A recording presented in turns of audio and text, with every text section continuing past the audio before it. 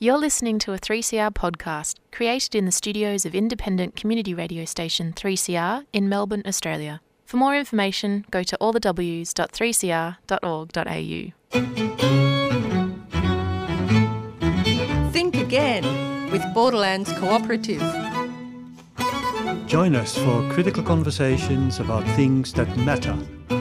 Every Friday at 10 a.m. on 3CR Community Radio, 855 AM on your dial. And on 3CR Digital and streaming live at 3cr.org.au.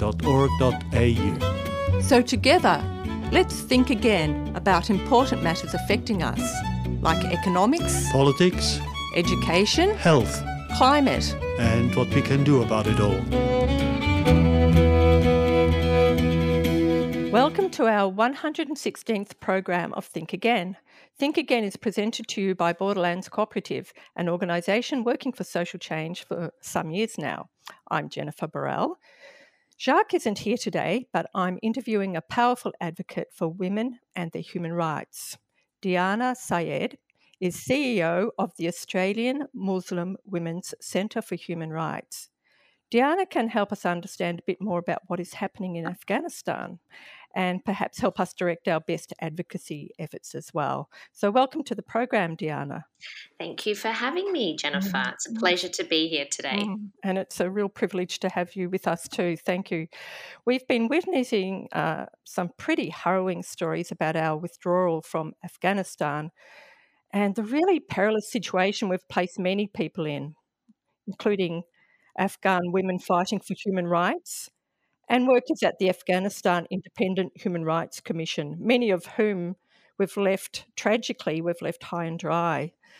But before getting into that, Diana, can you tell us a bit about the Australian Muslim Women's Centre for Human Rights? When did it come about and what's its purpose? What's the centre involved in?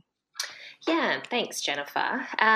The Australian Muslim Women's Centre for Human Rights is an organisation that's actually been around this is our 30th year, and all of our sort of plans to celebrate and have a party have been waylaid because of COVID and lockdowns, where we're calling in from the land of the Wurundjeri people of the Kulin Nations. I'd just like to also acknowledge that calling in from Naarm and to acknowledge that we're virtually calling in on the unceded stolen lands of the Wurundjeri people, as I mentioned, and to acknowledge all First Nations communities and their elders, and that this was and always will be Aboriginal land. Thank you, Diana.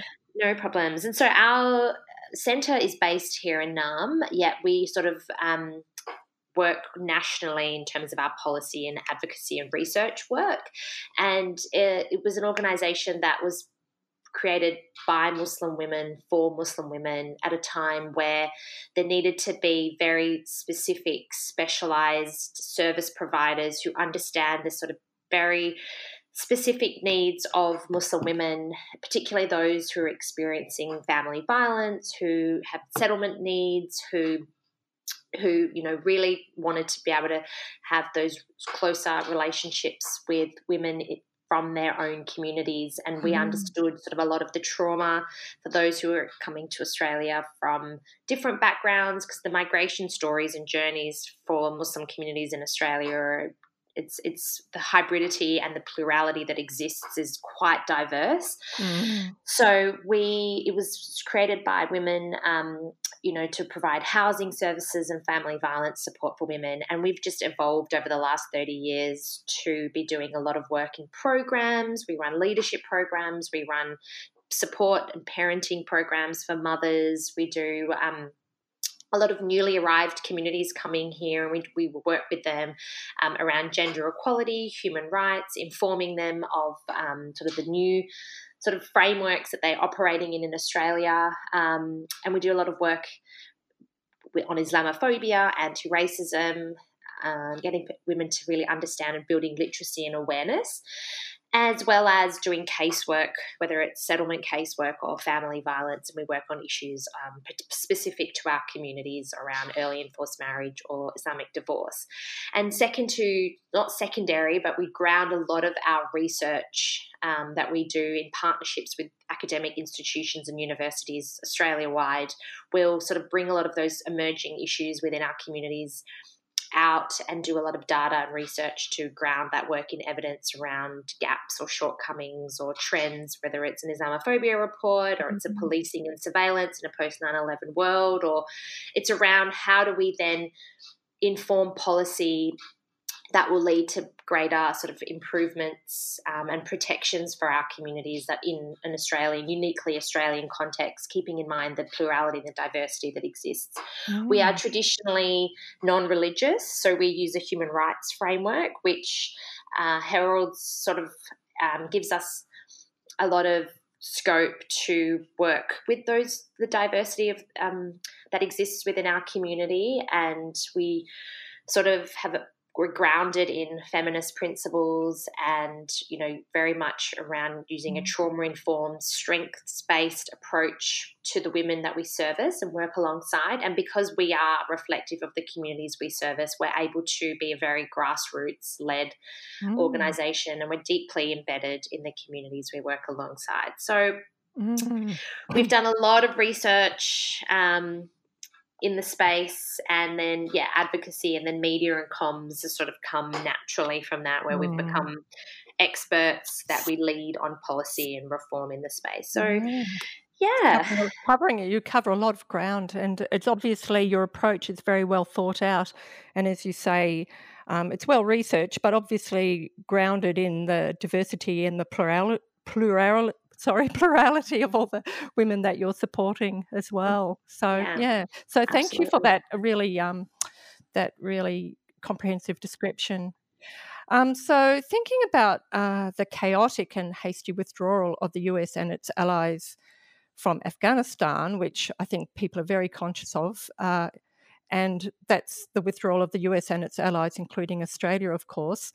I'm wondering, Diana, were you surprised, and what do you think it means and will mean for people living in Afghanistan? And add women, people from Afghanistan here too, if you like, in your response. Yeah, so I think, making that connection that we are Australia-wide organisation based primarily here in Victoria, and we service the entire Muslim community, and that represents over 178 different ethnicities and different sects and beliefs and interpretations of Islam. For us, we have that approach. However, the reason why we have really taken the situation unfolding in Afghanistan so much to heart and have become quite vocal, and largely because we service a lot of Afghan women through our programs, through our casework. I, as the CEO, also happen to be from Afghanistan, our board members, but it's beyond that in terms of we understand that these situations unfolding in countries do not exist in a vacuum, that this will have incredibly long-reaching implications for the region. It will have destabilizing force for a lot of countries. It will lead to mass exodus of people who are safely trying to seek asylum in, neighbouring and third country states. What does that mean for us longer term in regards to our obligations, because we were part of that 20-year intervention? But beyond that, the destabilizing sort of history on the context of Afghanistan. So it's sort of just to kind of ground that the reason why our organisation has taken this on so much, rather than, something that, if it was happening. We do take this approach where if it's a human rights situation, particularly for women and girls, for our Muslim sisters, but it's just such a pertinent crisis point that will have these far-reaching implications that we had that impetus to really become quite vocal on. So it's beyond just the personal, it's quite political as well. So I just wanted to qualify that with a caveat. And yeah, for us, really, it's multifaceted. It's very hard to sort of explain it in a sentence or two about the withdrawal and I'm sure your listeners saw the images unfolding of people scrambling at the airport. It's shocking. It's pierced in my memory the vision of people running to fling themselves at the aeroplane, and people don't do that lightly. It's because there's a genuine fear that at any attempts to try and get on a plane, it's because the land is not safe. And I think we always have to keep that in the back of our minds, is that, this sort of 20-year narrative in a post 9/11 world has created this blanket dehumanizing narrative about Muslims and about refugees and people who are fleeing their homes. No one takes that decision lightly, and it's because their homes are no longer safe for them and their children. So for us, it really is about taking stock of where we're at in a historical context, understanding that Australia was the second nation to commit to the US-led intervention. We were right up there, shoulder to shoulder with the US. We were there committed for the whole duration of the 20-year intervention. And, people talk about how there were mistakes made. There was a damning report and allegations put by the Brereton inquiry about the damning allegations of war crimes that were committed by the Australian Defence Force that no one to date has been held accountable. So we played a role, but now we also have a responsibility to the Afghan people, and I'm just wary that is getting lost in some of these media reporting. Yeah, thank you. Thank you for outlining that. I have heard that a goal of Australia pairing up with the US in going to Afghanistan was alliance maintenance. And I was thinking of that this morning. I thought, thousands of people have died, of innocent people have died for us to maintain an alliance. Doesn't seem like much of a goal. And yeah, I guess I'd certainly agree that we have a really strong moral obligation to support people from Afghanistan and also the people who've been stranded there. Yeah. Well, I mean, the rhetoric is that there were 41 ADF personnel and the casualty that ensued over the last 20 years. And, it's not up an either or, and there's no binary about ADF lives versus Afghan lives. It's actually just that there's a huge missing piece around how many Afghan lives. There were 80,000, and that's a very conservative figure. There were 80,000 Afghan lives lost in the intervention versus 41. And now that figure of 41 is across all of the media reporting on this, but yet that 80,000 figure is completely erased. And so that reporting in of itself feeds this narrative that somehow our lives aren't of equal value. And that's what I want to push back on.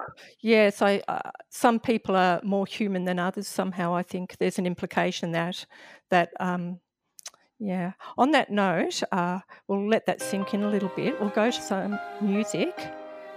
Banu Atash Neshin by Ariana Saeed.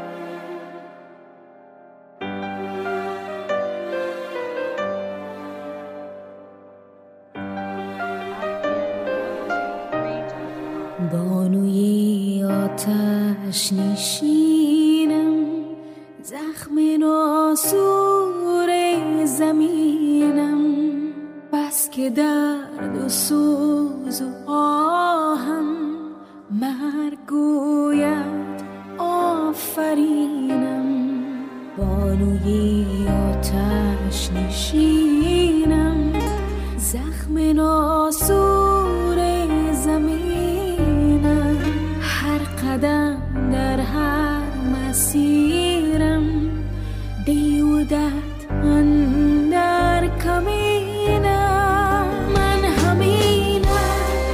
من همینم دختر افغان زمینم، گرچه نازون و زمینم. من همینم دختر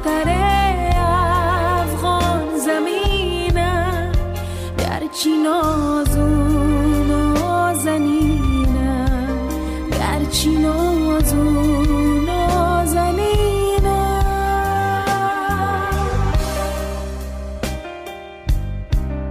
کی جهان را مادرم من بار دوش به سرم من بردم چون همسرم من خواهرم درد سرم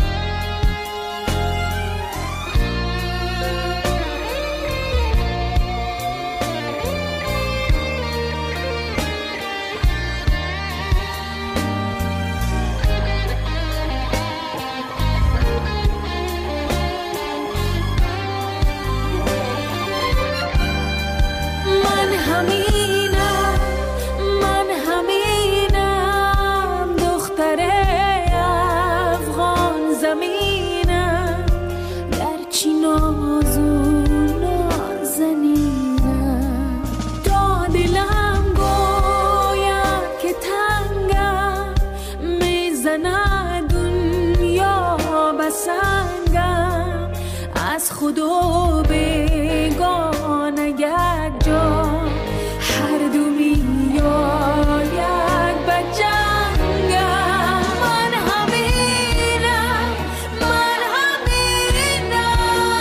دختر افغان زمینم گرچی نازو نازنینم بانوی آتش نشین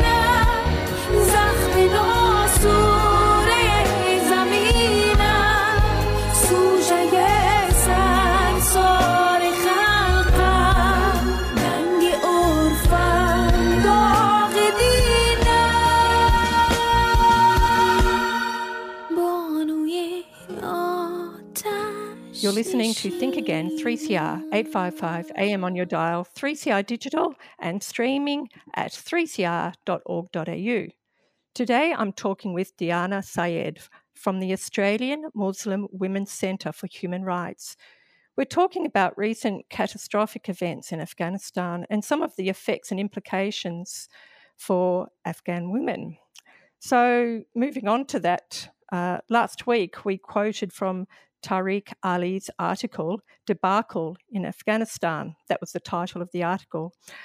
He said, quote, "As for the status of women in Afghanistan, nothing much has changed. There has been little social progress, ...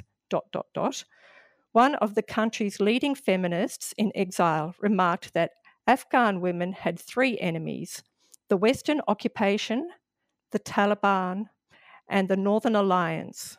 With the departure of the United States," she said, "they will have two," unquote. And then Tariq Ali adds that the women probably have one enemy to deal with now, of course, the Taliban, with the Northern Alliance seemingly defeated. So what's your view of that, Diana? I know that's a big question, but what are your thoughts?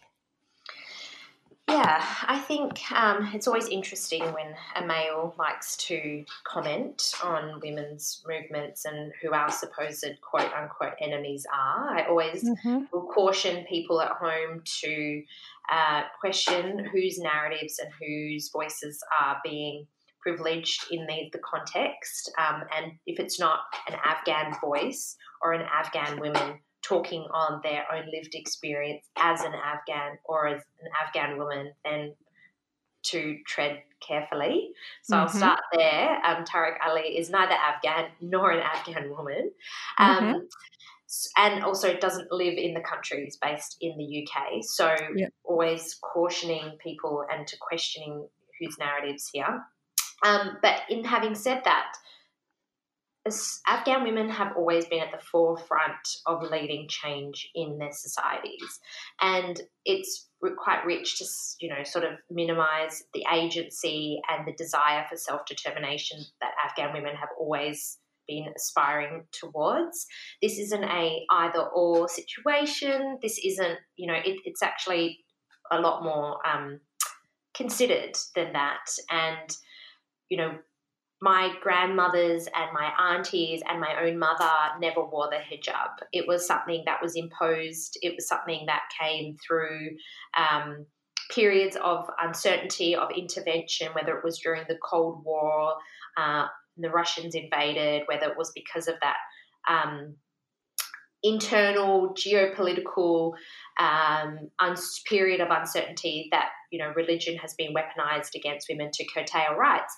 And this is not a phenomena that is unique to Afghanistan. We only have to look across the seas to what's going on in the US, in Texas, we see the far right religious trying to curtail women's rights there. So this is not a unique concept where religious extremists come in and the first thing that they go for are women's rights.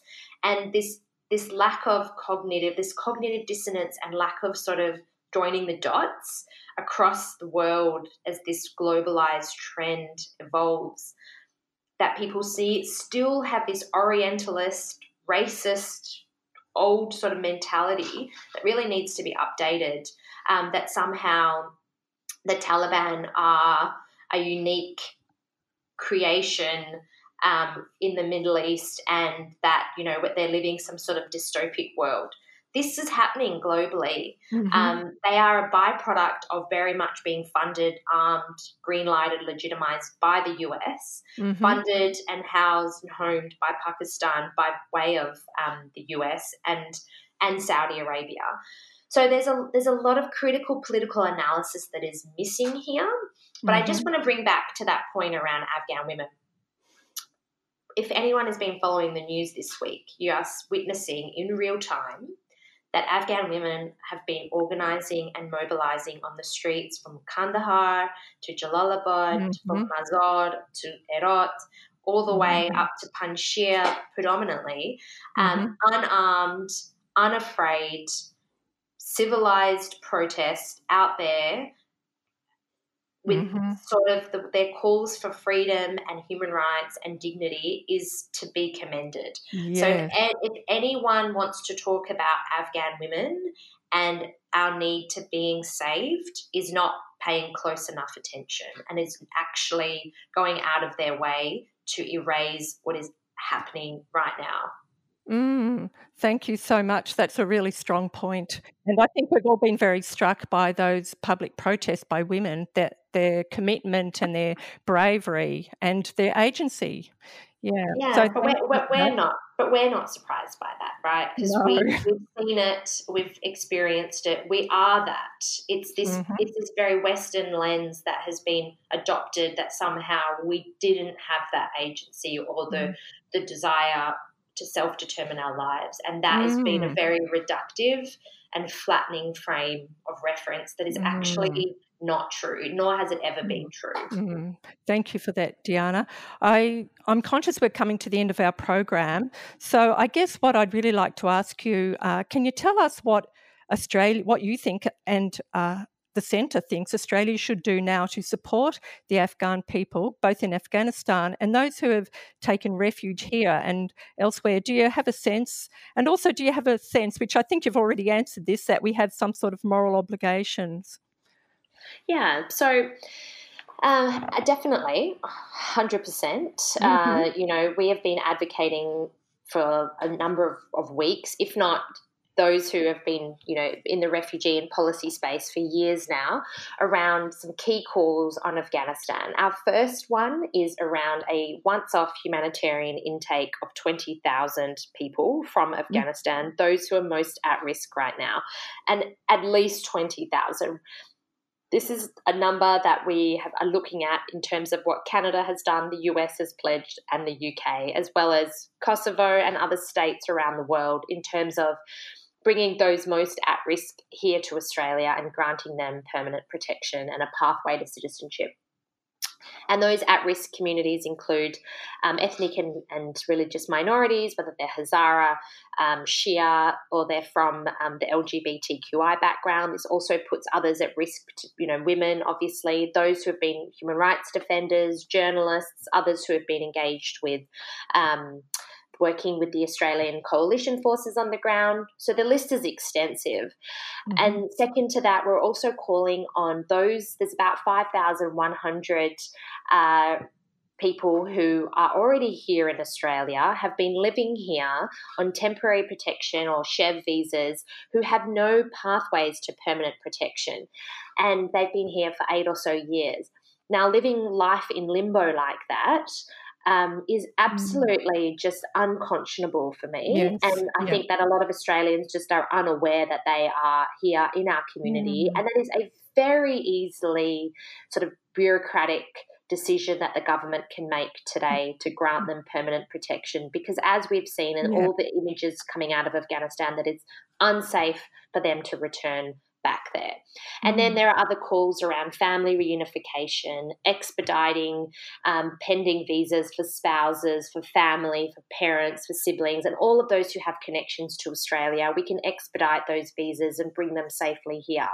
So there's just a few of our key calls. We have a number of others, but there's a lot that people could be doing at home who are hearing about this, calling your MPs. It really, really does make a difference. And I've been working in campaigning for a while, and just because the media wanes and, people think that there's been, some sort of resolution. There hasn't. The Australian forces may have, withdrawn from the intervention, but those 35 million Afghans that have been left behind, we continue to struggle. We continue to live and worry about family and friends back there. And the diaspora community here in Australia has been pivotal in, part of the nation building here. We've got a long history of being engaged in Australia, and our, families have lived here for decades. So there is more than a moral obligation, I think. I would say it's imperative on us to act now. Yeah, I think so. And as you say, people can ring their MPs, they can ring the ministers in charge.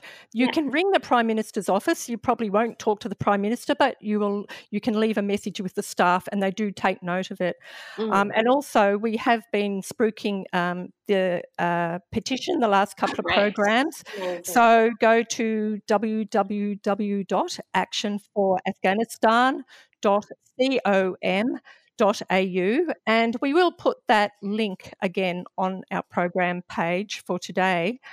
Deanna, we're going to have to bring the program to an end, but is there any very quick last thing you want to say before we sign off?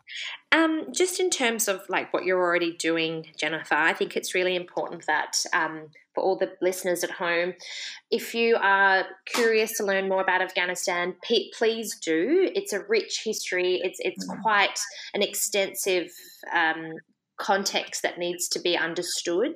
But also if you are running events or fundraising or having panels or anything about Afghanistan, please make sure that Afghan voices are centred, and just question whether any petitions that you sign on to or any donations that you're making, that it's always Afghan led, and that our wishes are brought to the forefront of this discussion.